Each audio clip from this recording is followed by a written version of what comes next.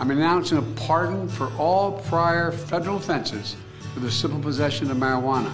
Too many lives have been upended because of our failed approach to marijuana. It's time that we right these wrongs. Let's go, Dank Brandon. Well, I don't know why I came here tonight. I got the feeling that something ain't right. I'm so scared in case I fall off my chair. And I'm wondering how I'll get down the stairs. Clowns to the left of me, jokers to the right. Here I am, stuck in the middle with you. From Pacifica Radio, this is the BradCast. It's heard on KPFK 90.7 FM in Los Angeles. Elsewhere in California on KFOI, Red Bluff, Redding, KKRN, Round Mountain, KGOE, Eureka. In Oregon on KYAQ on the Central Coast, KSO in Cottage Grove, KEPW in Eugene. On Lancaster, Pennsylvania's WLRI. In Maui, Hawaii, KAKU. In Columbus, Ohio, WGRN. Palinville, New York, WLPP. Rochester, New York, WRFZ. In New Orleans, Louisiana, it's WHIV. Gallup, New Mexico, KNIZ. Concord, New Hampshire, WNHN. Fayetteville, Arkansas, KPSQ. Seattle, Washington, KODX. Janesville, Wisconsin, WADR. Minneapolis, St. Paul, AM 950, KTNF. And coast to coast and around the globe, streaming on the internets on the Progressive Voices channel, Netroots Radio, Radio for Humans, FYI Nation, NicoleSandler.com, Radio Free Brooklyn, Workforce Rising, No Lies Radio, Verdant Square Radio, and Detour Talk. Oh yes, blanketing the globe 5 days a week, usually hosted by Brad Friedman of BradBlog.com, but today, I'm back. You got me, Nicole Sandler. I host the Nicole Sandler Show based at NicoleSandler.com. And we're going to get right to it. We got a lot to cover today. Starting with a bit of news. The Nobel Peace Prize was announced Friday morning, and the honor this year goes to human rights campaigners in Russia, Ukraine, and Belarus. They are jailed human rights advocate Alex Bialyatsky from Belarus, the Russian human rights organization Memorial, and the Ukrainian human rights organization Center for Civil Liberties. All three were announced as the 2022 winners of the Nobel Peace Prize at a ceremony in Oslo. The timing couldn't be more perfect. Speaking Thursday night in New York City, President Biden spoke in pretty frightening terms, saying, quote, "For the first time since the Cuban Missile Crisis, we have a direct threat of the use of a nuclear weapon if in fact things continue down the path they're going. We've not faced the prospect of Armageddon since Kennedy and the Cuban Missile Crisis." And then he added, "I don't think there's any such thing as the ability to use a tactical nuclear weapon and not end up with Armageddon." Wow. Keeping all that in mind, this next story comes at the right time too. Well, for those of us who might want something to calm our nerves. President Biden made an unexpected announcement Thursday afternoon. As I said when I ran for president, no one should be in jail just for using or possessing marijuana. It's already legal in many states, and criminal records for marijuana possession have led to needless barriers to employment, to housing, to educational opportunities. And that's before you address the racial disparities around who suffers the consequences. While white and black and brown people use marijuana at similar rates, black and brown people are arrested, prosecuted, and convicted at disproportionately higher rates. So today, I'm taking 3 steps to end this failed approach. First, I'm announcing a pardon for all prior federal offenses for the simple possession of marijuana. There are thousands of people who are convicted for marijuana possession who may be denied employment, housing, or educational opportunities as a result of that conviction. My pardon will remove this burden on them. Second, I'm calling on all governors to do the same for state marijuana possession offenses. Third, the federal government currently classifies marijuana as a Schedule I substance, the same as heroin and LSD, and more serious than fentanyl. It makes no sense. So I'm asking the Secretary of Health and Human Services and the Attorney General to initiate a process to review how marijuana is scheduled under federal law. Even as federal and local regulations of marijuana change, important limitations on trafficking, marketing, and underage sales should stay in place. Too many lives have been upended because of our failed approach to marijuana. It's time that we right these wrongs. Interestingly, Politico reporting that John Fetterman, the Democratic nominee for Senate from Pennsylvania running against Mehmet Oz, he got a heads up from the White House that Biden would pardon marijuana offenses and review how it's scheduled. This after Fetterman talked with the president for 20 minutes last month in Pittsburgh, where he urged the president to deschedule cannabis. So now that you're sufficiently chill and ready to get all creative, it's time to see what challenges you'll face in getting your works to be seen, heard, read, or sold. I'll speak with author, journalist, and antitrust activist Cory Doctorow and the co-author of their new book, Choke Point Capitalism, Rebecca Giblin. Stick around. I'm Nicole Sandler, your guest host today on the BradCast. Hey, this is Brad. If you haven't noticed by now, it's no easy feat finding facts, real facts, not alternative facts, over your public airwaves. We try to bring you real facts, truth, and clarity without fear or favor each and every day on the BradCast. But we need your help to do it. If you enjoy the show and or get something from it, please give back a bit if you can by visiting us at bradblog.com/donate. Your support helps Desi and me continue to bring you real, independent, progressive news 5 days a week over your public airwaves. We simply can't do it without your help, and that help is needed more now than ever. Please stop by bradblog.com/donate today to make a one-time donation or, even better, automated monthly support. It'll take you about 60 seconds, and you can rest easy knowing that we'll be here every day making sense of it all, or at least trying to. That's bradblog.com/donate, and thanks. That's funny. Money changes everything. I said money changes everything. You're listening to the BradCast. I'm Nicole Sandler, guest hosting today and bringing you a must-hear interview for anyone who's a creator or consumer of art. From books to music to film and anything else you can dream of. The authors of the new book, Choke Point Capitalism, How Big Tech and Big Content Capture Creative Markets and How We'll Win Them Back. Cory Doctorow is a brilliant author, journalist, antitrust activist. His co-author, Rebecca Giblin, is professor at Melbourne Law School and director of the Intellectual Property Research Institute of Australia. Their work focuses on creators' rights, access to knowledge and culture, technology, regulation, and copyright. And we begin with how this project came about. The creation story for this book, the origin story, all began in a taxi in Melbourne back at the start of 2018. And we'd worked together just a tiny little bit before, but in that taxi ride, we were realizing that we were both seeing the problem in exactly the same way. There's always this kind of false dichotomy presented to us when we talk about these issues around getting creators paid, about are you on the side of creators or are you on the side of users?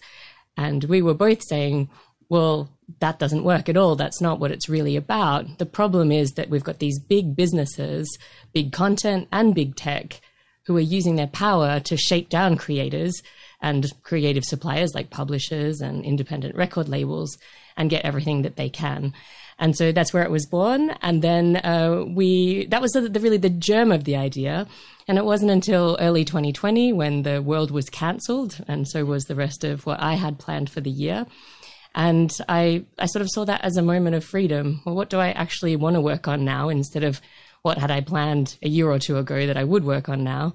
And it was this story, the one that I felt like I really had to tell. So I started work on it, and then a couple of weeks in of very exhilarating but frustrating and amazing work, I thought, this would be much better if Cory Doctorow wrote it with me. Anyway, I dropped him an email, and eventually here we are.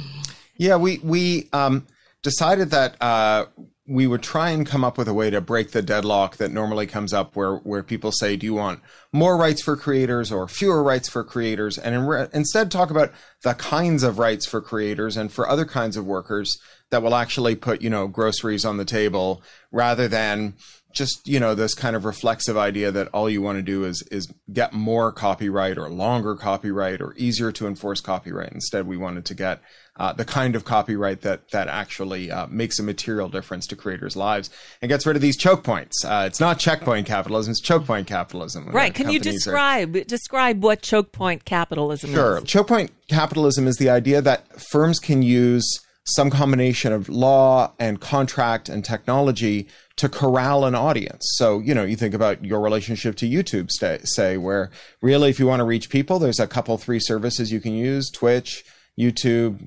maybe 1 or 2 smaller ones. And if you don't want to use any of those, you basically cut your audience by maybe 9/10. And as a result, the companies that control those choke points can extract big concessions from you. It kind of doesn't matter how much copyright we give you; you're still gonna face those concessions.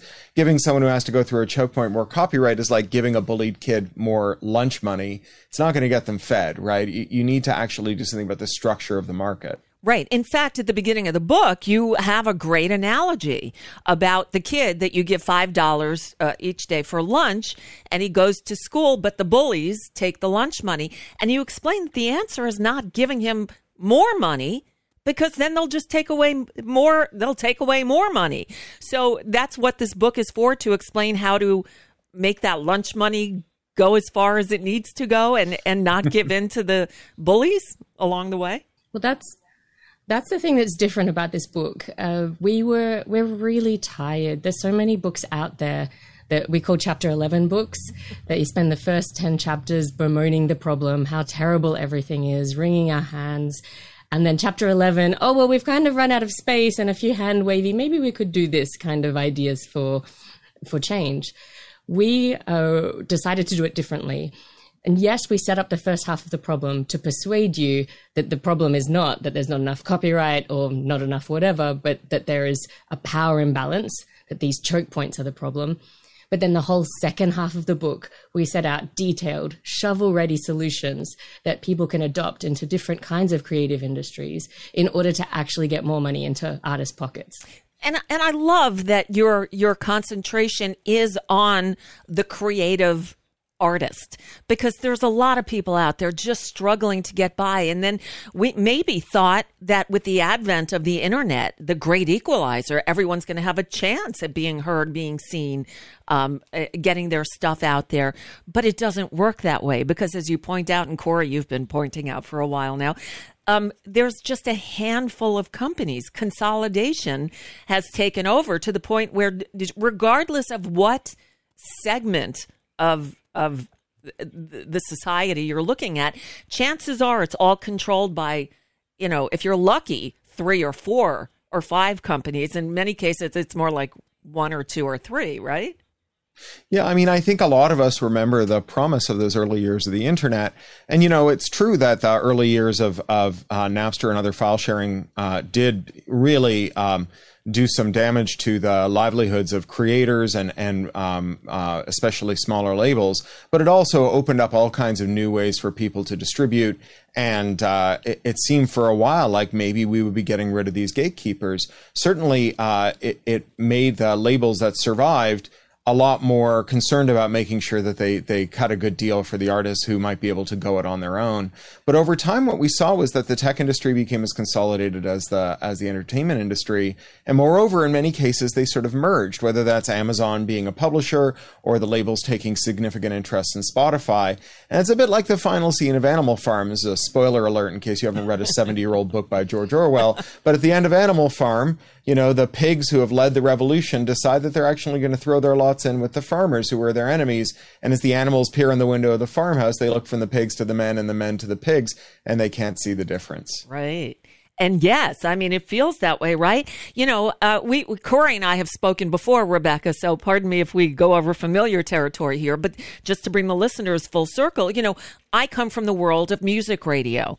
And my world started falling apart in 1996 when Bill Clinton signed the Telecommunications Act, which upended all the rules on ownership. Starting there, it used to be that one company could own 1 AM, 1 FM, and 1 TV in a market with a limit of 7 of each total. in the whole country. Well, now they can do that in one market. They can own 8 radio stations. They can own more than one television station and a newspaper. It used to be they realized that a variety of voices was necessary in a real democracy, that more voices meant more discussion, more freedom, but now there are no controls. So one voice, one media voice could own pretty much every radio station, TV, and newspaper in a market, and that's okay. Again, my radio career continued on the downslide when the internet came up, and stations were being sold, and groups were shrinking, and where one company would own now 8. My last place was Los Angeles, and my last station was sold because one group, Clear Channel, merged with AM/FM, and again they had too many stations, so they were going to sell mine, which at the time was 2 smaller signals in Santa Monica and Newport Beach, both at 103.1. And so we convinced the higher-ups at Clear Channel to let us be the first station to go seamlessly from over-the-air to internet only, and we did. And then the dot-com bust happened. So we were too early.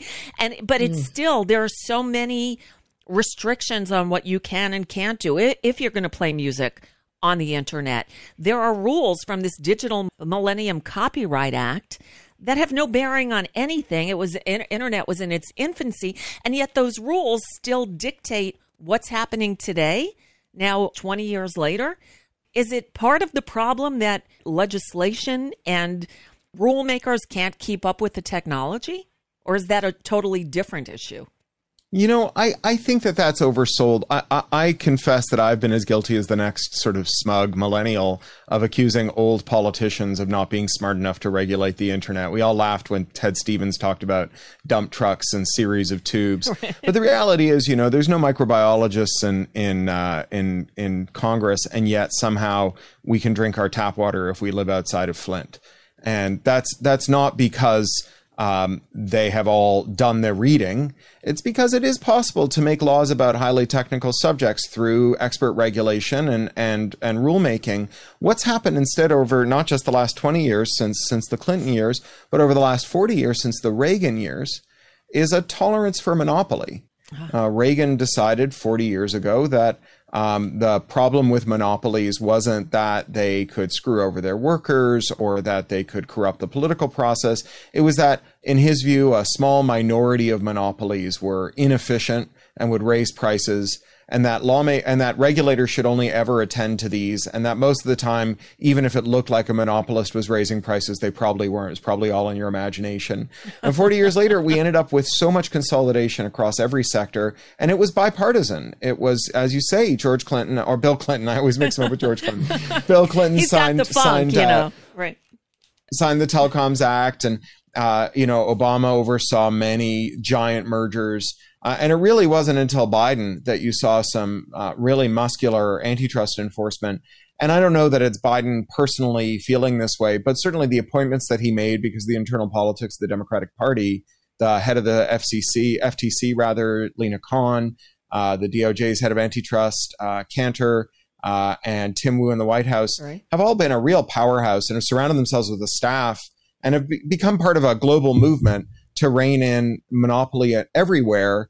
And, you know, monopoly is very bad, but monopsony, which is what we write about, which is when not just when there's a small number of sellers, but when there's a small number of buyers, is even more dangerous. I don't know, Rebecca, you like to talk about this. Monopsony becomes problematic at way lower market concentrations than monopoly. So a buyer that controls just 8 or 10% of the market can have a lot of power over sellers. So when we're talking about buyers, we're talking about Amazon when it's dealing with publishers, Apple and Google when they're dealing with software developers, and things like that. And if we think about this in the context of just, and the radio industry, for example, this increase in monopoly and monopsony that we've seen over the last 40 years, we can see a number of ways in which it's playing out. So one of the things, of course, has been that there has been that shuttering of those local stations, which makes it much more difficult for emerging artists to break through in ways that are not coming through those sort of centralized choke points like the major record labels, Spotify's playlists and things like that. We also see it in the fact that big radio has been able to defeat literally dozens of bills to require radio stations to pay royalties when there are sound recordings played.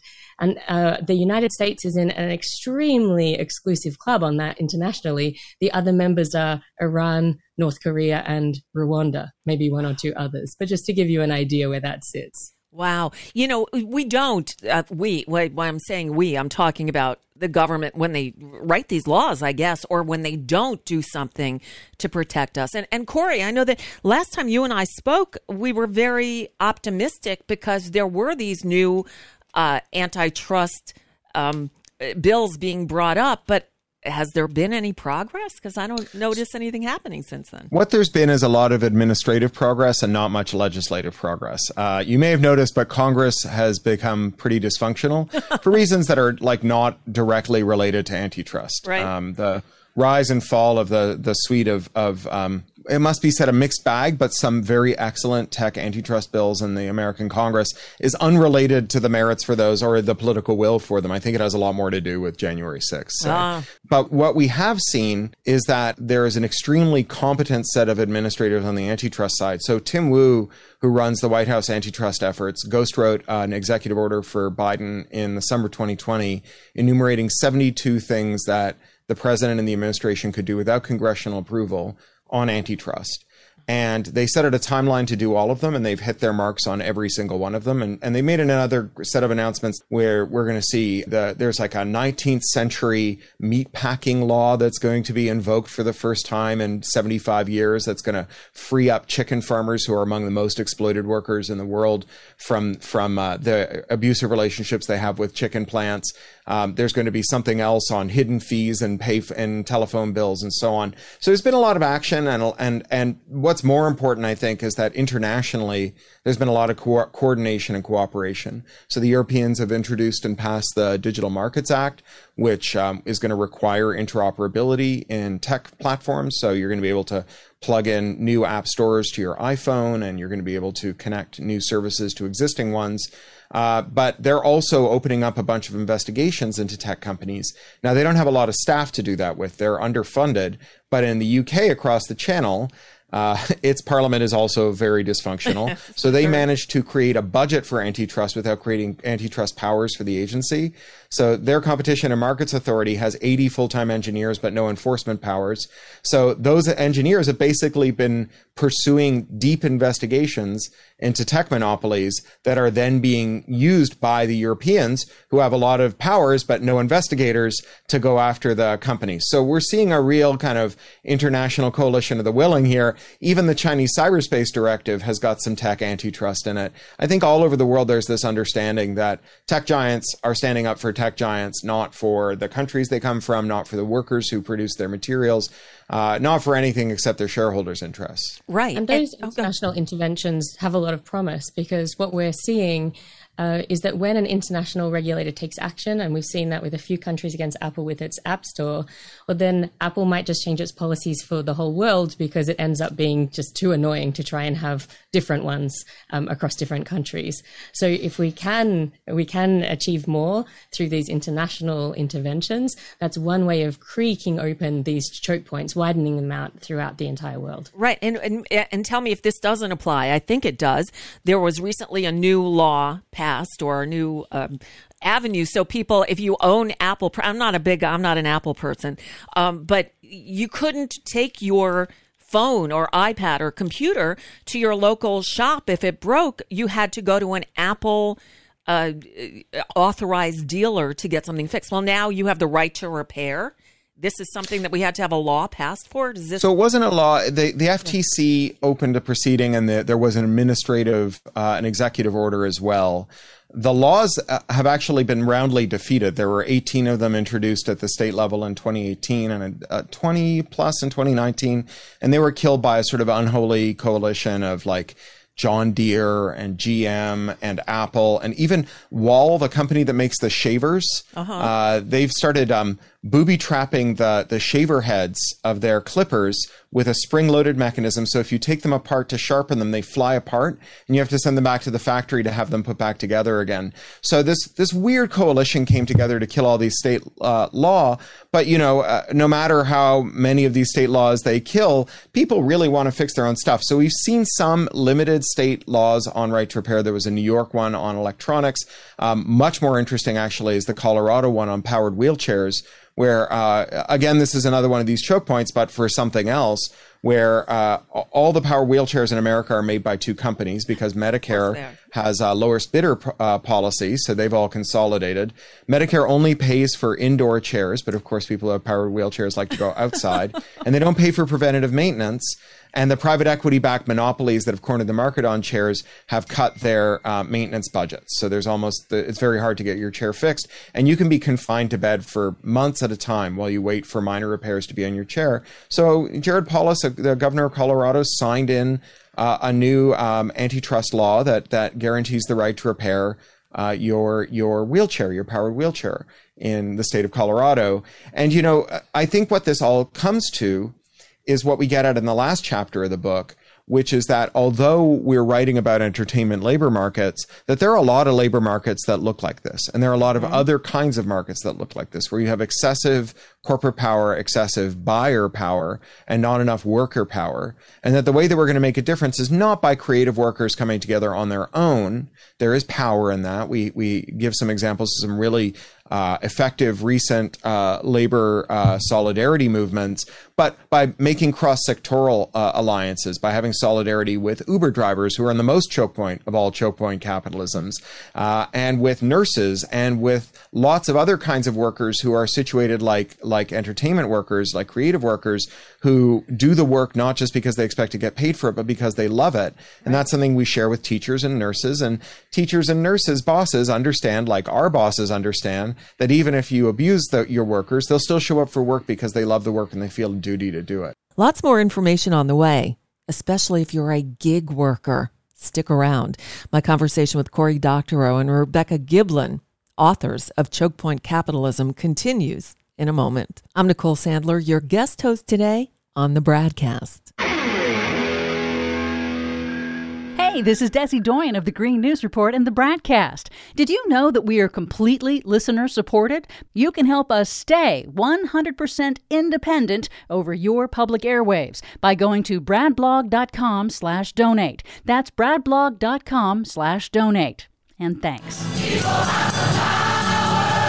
Welcome back to the BradCast. I'm Nicole Sandler, guest hosting today in mid-conversation with Cory Doctorow and Rebecca Giblin, the authors of Choke Point Capitalism.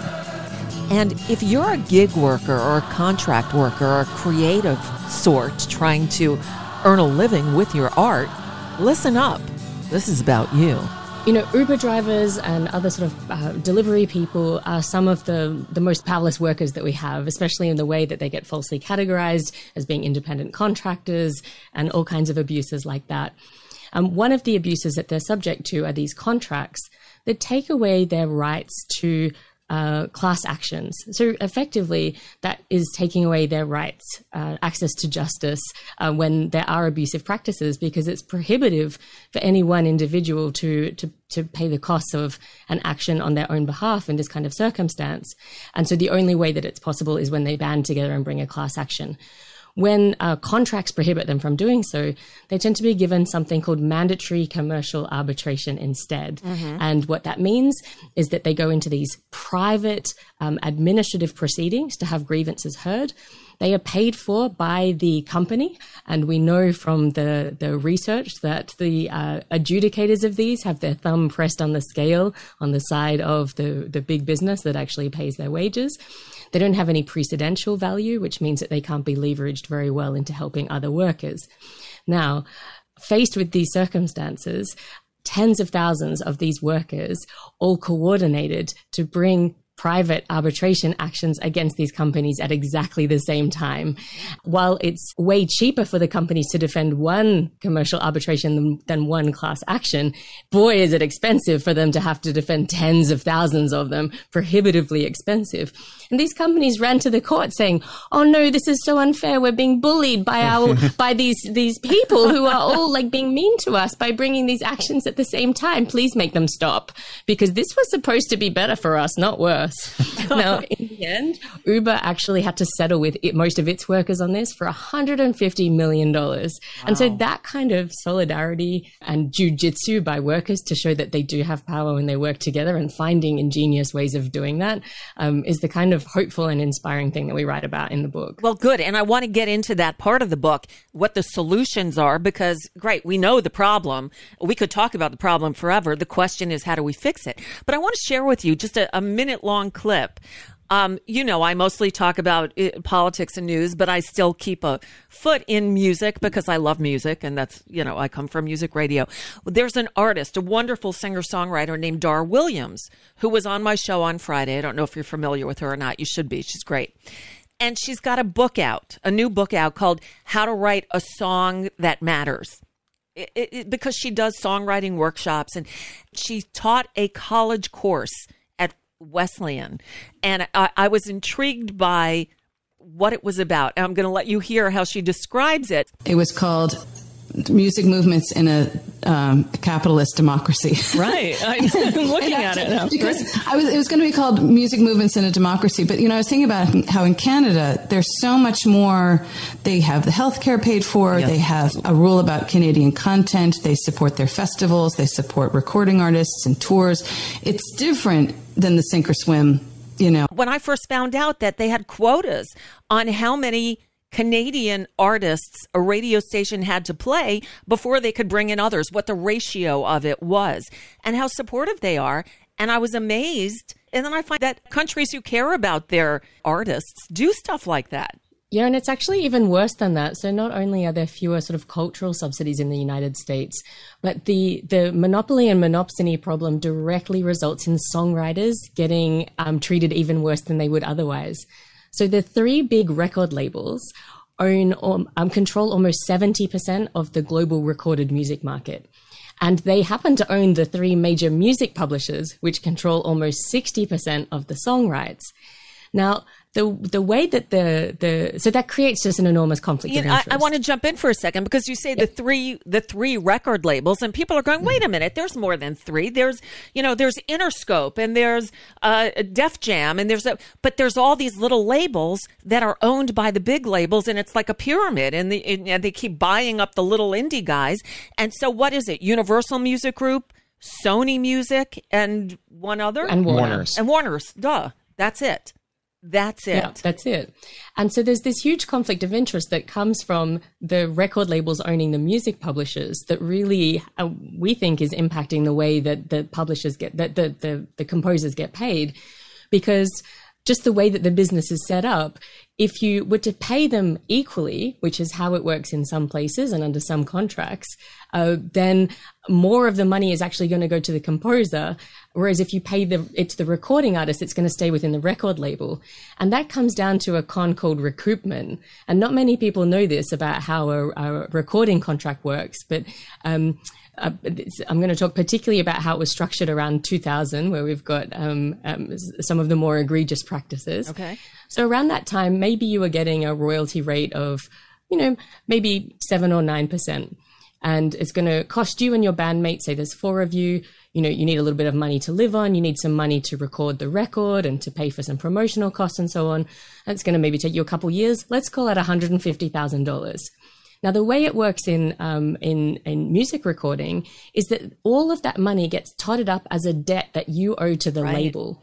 And then you have to repay that debt out of your 7% or 9% royalty that you get on each record. And depending on, how much the record cost and what the royalty is exactly, it can cost easily $3 million for you to repay your $150,000, like $3 million of revenues before you've paid back your notional $150,000 debt to the label. And so by structuring streaming deals, for example, so that most of the money goes to the recording artists and less goes to the songwriters, that happens to work out very well because those debts are almost never recouped. And the record labels almost never actually have to pay out more money to those artists. They just keep taking it and taking it. And the royalty rates are much better now because we do have competition from alternative distribution platforms for current deals. But the old deals, which were all for the life of the copyright, there are deals from the 60s and 70s that are still ongoing today. And sometimes those people are only earning a notional royalty rate of 3 or 4%.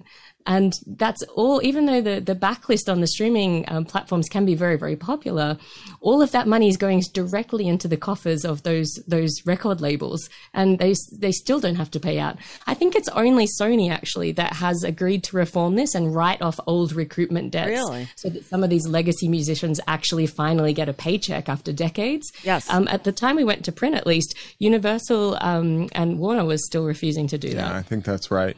Wow. Yeah, and this neatly dovetails into some of the solutions from the back half of the book. And I want to stress again that, we devoted fully half of the book to technical solutions, and that they're not solutions that individuals can take. I know the feeling, right? You read a book that is full of horrible things that are going on. You read Silent Spring and you find out about all the birds dying because of DDT. And you're like, well, what can I do? What if I just stop putting DDT on my plants?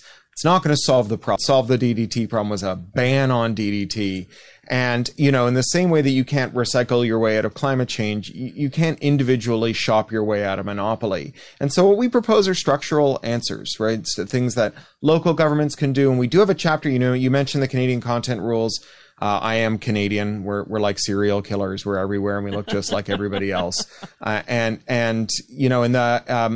have a chapter on how a local government working with its local library has produced incredible dividends for local artists making their own streaming service. Wow. And so there are things local governments can do. There are things state governments can do. So, for example, nearly all the contracts involving entertainment products are consummated in New York or in California or in Washington State because of Amazon. And so there's a lot of space for a state legislature to act.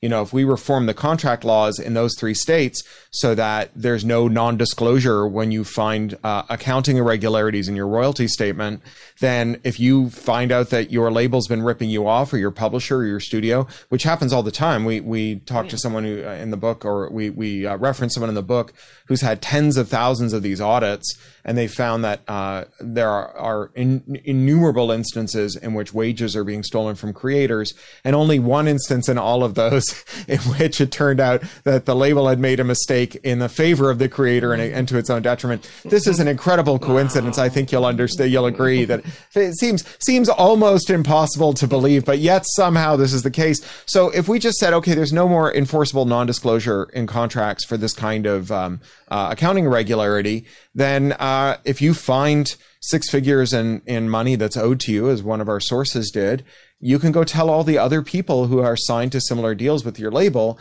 hey, this is where your stolen money is. You should go ask for it. Wow. But in the case of these old contracts that have worse terms, there's another thing we can do, which is called termination. And the termination right was written into the 1976 Copyright Act. It was substantially watered down from the original proposal. It's actually a very old idea in American copyright. The first American copyright law lasted for 14 years, and then only the creator could renew it for another 14 years. So if you signed a deal with your publisher that wasn't very good because they were buying a pig in a poke, they didn't know if your book would sell well, but after 14 years it was a bestseller, they had to come to you and get you to renew the copyright. And if you wouldn't renew the copyright, they wouldn't be able to have exclusive rights to the books anymore. And so that was a chance for you to get a second bite at the apple. Well, under US law today, you can, after 30 years, file some paperwork with the Copyright Office and say, I want to cancel that contract I had where I signed away my copyright forever. Even if it says you sign it away forever, you can cancel it. Now, it's full of carve-outs. It's technically very complicated, but it has served a bunch of artists who got bad deals originally and whose works are still commercially viable. Stephen King used it to cancel the deals on his first, half dozen novels. And it got him because he was a baby writer. Right. He wasn't Stephen King the Giant, right? Now he's got a better deal on that. Every Sweet Valley High book, every Babysitter's Club book, they're all back in their creators' hands. Wow. George Clinton was able to cancel the assignments on all of his music. And so, if we're worried about these heritage acts, and we should be because they signed some very bad deals. And although they are predominantly racialized, predominantly black artists, no one got a great deal. I mean, the Beatles used to have to split 1 penny between them for every album they sold. And that was after paying their agent. Yeah, they had to pay their agent. They had to hold back 15% so they got 85% of a penny. 15% was withheld for promotional copies. And then they split that 4 ways after paying their agent 10%. And so, even the Beatles got a raw deal. And so there's so much space to go in there and say, let's modify the terms of copyright, not to make it last longer or make the penalties harsher or make it easier to exact them, because that doesn't help you if the money from that doesn't land in the artist's pocket. Right. Let's figure out how to make these interventions in a way that actually helps working artists. Yeah, and amending the termination law so that it does a much better job of that is a really great place to start. Because as Cory said, it's got all these carve-out, it's really complicated. And particularly when it comes to those old record deals, the labels have been arguing that they don't apply to music deals under some pretty wonky stuff I won't get into. And in fact, they were so determined to stop the termination law from benefiting recording artists that they stole the right to do so. That's what they tried. So first of all, when this law was passed in 1976, they hadn't managed to get sound recordings listed in the works that it wouldn't apply to, right? Then around 2000, just when we're starting to get, within viewing distance of the time people would start to actually be able to cancel their deals, a congressional staffer called Mitch Glazier, in the dead of night, snuck in 4 little words into a completely unrelated bill, the Satellite Home Viewer Improvement Act, right, that added sound recordings to the list of works for hire that could be excluded from this, right? Man. Nobody noticed until it had been signed into law, and then all hell broke loose, right? And artists, the Copyright Office, law professors, artist advocates were all completely outraged. The record industry stole the right for musical artists to take advantage of this. Yes. Right? Artists did mobilize, and after a year of concerted pressure, they finally managed to get it rolled back. But it's still very, very difficult to terminate a sound recording today because they argue that they fall within these other categories that are in the Act. And anytime someone's got deep enough pockets to actually litigate this, they settle it so there's no precedent that more vulnerable artists can rely upon. And the cherry on top, if you were not outraged enough, that congressional staffer that I mentioned, who snuck in those words in the dead of night, was immediately recruited by the Recording Industry Association of America to go work for them. And today he's their chairman and CEO. What is his name? Mitch Glazier. Oh, my goodness. I thought the name sounded familiar. Wow.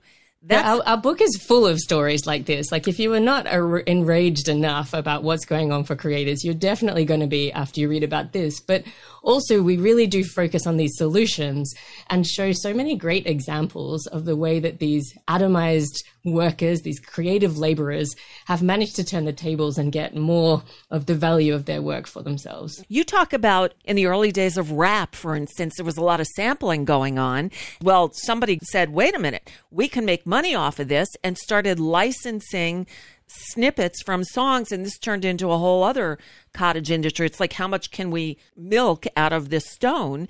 And now, is that being fixed or not? No, so what happened was, when in the early days of sampling, nobody thought that you needed a license to take a second or two of someone else's music. When Charlie Parker is blowing a solo and he puts a couple of bars of some other song in. He doesn't have a license for it. When Ella Fitzgerald is scatting and she puts in, a bit of Deo or a bit of That's Amore, right? No one gets a license for it. And so they were just doing the same thing, but with snippets of tape or bits off of vinyl records. And it was assumed to be okay. There are a couple of different legal theories for why. One is that it was fair use, but the other is that it was what was called de minimis, which is like just below the threshold for the law to trouble itself with. Like, it's not trespassing if your toe brushes your neighbor's lawn. It's, formally you might have broken the law, but it's de minimis. It just doesn't matter. And so that was the way we proceeded for a long time. We got a pretty incredible era in hip hop. You got albums like It Takes a Nation of Millions to Hold Us Back from Public Enemy and Paul's Boutique from the Beastie Boys, which just had hundreds of samples, sometimes layered on top of each other. Right. Public Enemy liked to take, 6 snare drums and lay them on top of each other to make a snare that sounded like no snare you'd ever heard. And just this really amazing stuff. And what happened was there were a couple of bad court cases that made it a lot more questionable about whether or not you were in the clear to do it. And the people who were publishing these albums decided that the safe thing to do was to just clear the samples, to just pay for it. And at first that was pretty good news because a lot of these were heritage acts. A lot of the samples were taken from heritage acts. So old R&B artists who never got a very good deal. And their contracts were such that maybe that didn't fall under their recoupment, or maybe they had recouped, but there wasn't any new money coming in. And so that came in as new money over the transom. And for people who are really in dire shape, just a couple of bags of groceries a year was a big difference. But almost immediately, the labels saw an opportunity. What they started to do was amend their contracts so that every time you signed a record deal, you had to sign over those sample rights, so the revenues went to the label. And in order to license the samples, in order to get samples for your own composition, you had to be willing to, or you had to be signed to a label, because the labels would only license to each other. And so it created this really amazing, vicious cycle where if you wanted to make sampling music, chances were the music you wanted to sample came from a label. So you had to sign to a label. You had to sign away your sampling rights. And then if someone wanted to sample you, they would have to sign to a label and sign away their sampling rights. And very quickly, we got to a world where nobody makes music that is legal of the sort that Public Enemy and Paul's Boutique made, right? That wasn't just that, and Beastie Boys made. That wasn't just that the tastes changed. What happened was that it became commercially prohibitive to make those albums. Kembrew MacLeod and his colleague, Peter DeCola, wrote this great book where they calculate how much money Paul's Boutique and It Takes a Nation of Millions would hold us back would have lost, right? If they did all those samples. It was millions of dollars. Wouldn't it? I think they said that there was one quote that suggested that the albums would have to sell for about $240 each, right? To cover the samples. Yeah. So these were the most commercially successful hip hop albums of all time when they did this study, and so. A kind of music that people loved and that was commercially viable and that made money for artists disappeared. And then a new kind of music was created. And I like a lot of later hip hop music that has fewer samples, but I also like acts like Girl Talk that make illegal music, right? Music that samples without clearance. And it's contemporary music. It sounds as contemporary as anything else. And the musician who makes it is talented, and they deserve to be as compensated as the Beastie Boys were, as Public Enemy were. But they can only make music outside of the commercial realm because they're breaking the law every time they make music. Wow. Now, Cory Doctorow, you've been writing in this space and talking about this space. And for instance, your book, you cannot be I know a lot of my listeners like to buy audiobooks. They cannot get Choke Point Capitalism through Audible, which is the biggest audiobook, supplier out there. Monopolist, I think is the word you're looking for. There you go. Monopolist and monopsonist. Yes. These are really a piece of work. Can we talk a little bit about Audible? Please do. Yes. Explain why. Well, this is a classic example of a shakedown of artists. One of the stories that we write about is a scandal called Audiblegate. If you want to look it up, it's #Audiblegate, and you can find out a little bit of information about this shocking wage theft scandal. But basically, independent writers and smaller publishers in order to get their books onto Audible, they've got to go through an Audible-owned platform called ACX. And you have to get your books onto Audible, right? Because that is by far the biggest share of the market. So if you're not on Audible, you're really not going to make very much money. And Cory's agent tells him, or has told him, you know what, mate, if you had only put your books on Audible, you would have paid off the mortgage on your house and you would have a college fund for your kid, right? Neither of which has actually happened, but Cory won't work with them because of the ways in which they insist on mandatory DRM in order to lock in their users, which help them lock in their suppliers and also eliminate competition. So all the things we talk about in the book. But this other con that they were doing, they took that power that they got from having that lock-in through that DRM, and because creators had no other choice, they were able to do things like not give any kind of transparency around their sales. So the way that they were reporting it is they might say to an author, okay, you sold 3 books today. What they wouldn't say was, well, actually, you sold 13 books today, but 10 of them were returned. Because one of the ways that Amazon likes to lock in, or Audible likes to lock in listeners to the company, is by offering subscribers virtually unlimited rights to return those books for a full credit again. Really? Now, this has only been available to ongoing subscribers. So it is a way of really locking them in and keeping them into this ecosystem.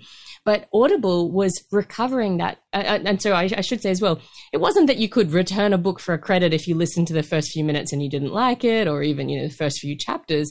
You could listen to the whole thing through. You could love it. And you would be encouraged to return it, no questions asked, for a full credit, and basically use the service like a library. Yeah, at the end of the listen, it would say, did you want to return this? Click here. And so what was happening? And so they were hiding this from the authors by having net sales instead of separating out the actual sales from the returns. And the only reason this came to light is because there was a glitch, a data glitch, that showed everybody 3 weeks of returns data all in a single day. And so suddenly authors were able to see, wow, this is massively affecting our bottom line. And so one author called Susan May realized that fully half of her book sales were being returned. And so she started this campaign to demand that Audible change their terms. And one of the other people that came on board with this was a woman called Colleen Cross, who had been a forensic accountant and then had switched careers to become the writer of financial fraud thrillers, which is actually a big thing. She's a very successful writer as well. She started taking a magnifying glass, that forensic eye, to the royalties and having a look at, well, hang on a minute, if Audible's doing this with returns, what else are they doing to us? Colleen Cross estimates that instead of actually paying the authors the way that the contracts say they should, which already would have given Audible a massive share, that Audible's taking up to 87, 89% of every cent that's coming in for these books for independent authors. And what this amounts to between the return scam and what she's saying about the way the royalties are being mispaid is wage theft of hundreds of millions of dollars. And again, really difficult to take action against Amazon because of the way the contracts are formed, and of course the sheer power of Amazon, or the Amazon Audible complex. But they have managed, through working together, to get some real reforms in terms of how the returns policy works, in terms of who pays for it when a book is returned, how long subscribers have to return a book, but also a little bit more transparency in how the sales are reported. And this shows us, it's again one of the solutions that we can demand. We can ask for more transparency. Okay, it's very, very difficult to fight an enemy if you can't see what they look like. And so we see from this story that once the authors knew what was going on, they were able to mobilize and to get at least some change, although we're still waiting for that fight to progress, and hopefully they're going to get more than that. And I should mention that if you are an audiobook listener, although you can't get our work on Audible, you can get it everywhere else audiobooks are sold. Kobo, Barnes & Noble, Google Play, Libro.fm. So we kickstarted the production for this, and we raised over $100,000 in pre-sales for the audiobook. And we got a wonderful reader, a guy named Stefan Rudnicki, who you may know as the voice of Ender from the Ender's Game books. He's done more than 1,000 audiobooks, and he co-owns a wonderful studio here in LA called Skyboat Media. He did an incredible job narrating it. And it was great to have our fans help us out with the audiobook. And we did put a little bit of it on Audible. So we have a chapter in the book about how Audible steals from creators, and we packaged it up as an Audible original, and we used ACX to publish it. We don't think you should buy it there, but you can get it there. We also have a chapter on how Spotify steals from artists. We made that a Spotify exclusive, and you can get that on Spotify as well. I'm not sure that we talk about how Spotify steals from artists, but definitely the moves that they're making to try and create choke points as well. Although there's plenty there about how record labels have also got some really dodgy... collude with Spotify. And structure the deal. The record labels have insisted over time on structuring deals in a way that get them the money and like divert it away from creators' pockets. So that recoupment scam we were talking about before, where they only have to share the tiniest amount with creators in the first place, wasn't enough. They also tried all of these other cons, which we detail in the book. They did. No. And it seems that they'll keep going and keep pushing and pushing until we push back enough that they have to stop and retreat. Right. So, and we is the right word there, that this is not an individual action. As you say, the book is really focused on these collective projects, these things that we have to do together as a polity, that we can't just solve on our own. Well, I thank you for doing the work and for writing this book. And Cory, I know you've been walking the talk for a long, long time. Rebecca, we're just meeting, but apparently you have as well. I know you're obviously from Australia. Are these same problems universal? Are they all over the world? Or are the copyright laws and rules in each country different so that in some places it's better, like Canada for the artist? But they are different, and we're actually seeing some hopeful green shoots. For example, coming out of Europe in 2019, they passed the Digital Single Market Directive that has some really encouraging new rights for creators. So, for example, it includes transparency rights over pay and revenues and use of the work, so artists and performers can find out about that. It includes mandates for fair remuneration, right, which is like a minimum wage for creative work. Please, yeah.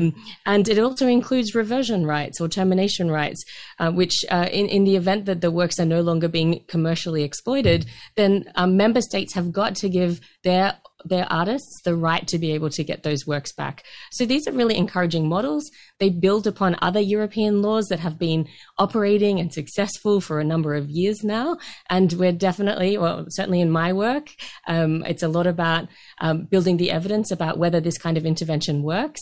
And certainly there is a growing amount that they do. Well, I hope so. One little thing I'm hoping that what I'm seeing is actually happening. YouTube apparently is tweaking things. I was invited to this, like a focus group kind of thing for creators who do play sound files illegally on YouTube.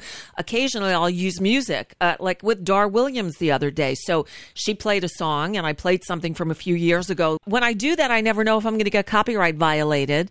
Sometimes they'll do the content sharing, so they take any revenue that I might earn, which I'm fine with. Or in the worst case scenario, especially if it's a Don Henley song, they'll block the video and will give me a copyright strike and get me suspended from streaming on YouTube for 3 months. But now I notice with the Dar Williams, they wrote out each song that I used and said they will be sharing the revenue in these. Great. That's what I wanted all along. Let me pay so I can play an artist's music, but that mechanism didn't exist. Maybe they're working towards that now. I don't know if you know. Yeah, I think that there's definitely, YouTube has announced some improvements this week. It's funny because it's 2 steps forward, 1 step back. The same week, Twitch announced some major regressions in how they treat their artists. Wow. So, Twitch is a division of Amazon. They've been part of Amazon since 2014. And that acquisition was supposed to be strategic in the sense that the Amazon would be able to do something for Twitch that Twitch as a standalone platform couldn't do on its own. The obvious thing would be providing Twitch with bandwidth, because Amazon Web Services is one of the largest providers of hosting in the world, right? Streaming in the world. It's, Netflix's back end and so on. And it's also the major variable cost in running Twitch, right? The cost of developing the Twitch software is the same whether you have one creator or a million creators or one viewer or a million viewers. But the cost of serving those streams changes based on how many viewers you have. And so it's the thing where in order to grow, they need to get it ever more cheaply. So last week they announced that they were going to cut the pay of their highest paid creators. So their split with creators is 50-50, which is already ghastly. The idea that they take half the money you earn. Yeah. But it turns out that they had offered sneaky sweetheart deals to their most valuable creators of 70-30. And they said, well, you know, this is really unfair. Some creators shouldn't get 70% while others get 50, which is true, but it does ask this question, why don't we just give everyone 70%? Right. But they had an answer. We'll And give their everyone answer 50. was, Amazon charges us too much for bandwidth. Well, hold on. Are you saying, as Sam Sater from The Intercept said, Amazon has to take money from Amazon because Amazon charges Amazon too much money to run the service, and that's why they've got to cut streamers' wages? And, you know, it raises the question, right? What was the strategic part of that deal? Was it that they could get cheaper bandwidth, or was it that once they had a monopoly, they could get cheaper labor? It's like the chicken and the egg. There you go. It's the age-old question. It's like the chicken in the pot. That too. Cory Doctorow and Rebecca Giblin, authors of the new book, Choke Point Capitalism, How Big Tech and Big Content Capture Creative Labor Markets and How We'll Win Them Back. I hope that was as enlightening for you as it was for me. I'm Nicole Sandler, guest hosting again, the BradCast. Brad and Desi will be back next time. You can always find me at NicoleSandler.com. Until next time, as Brad always says, and it seems to be more pertinent with each passing day, good luck, world.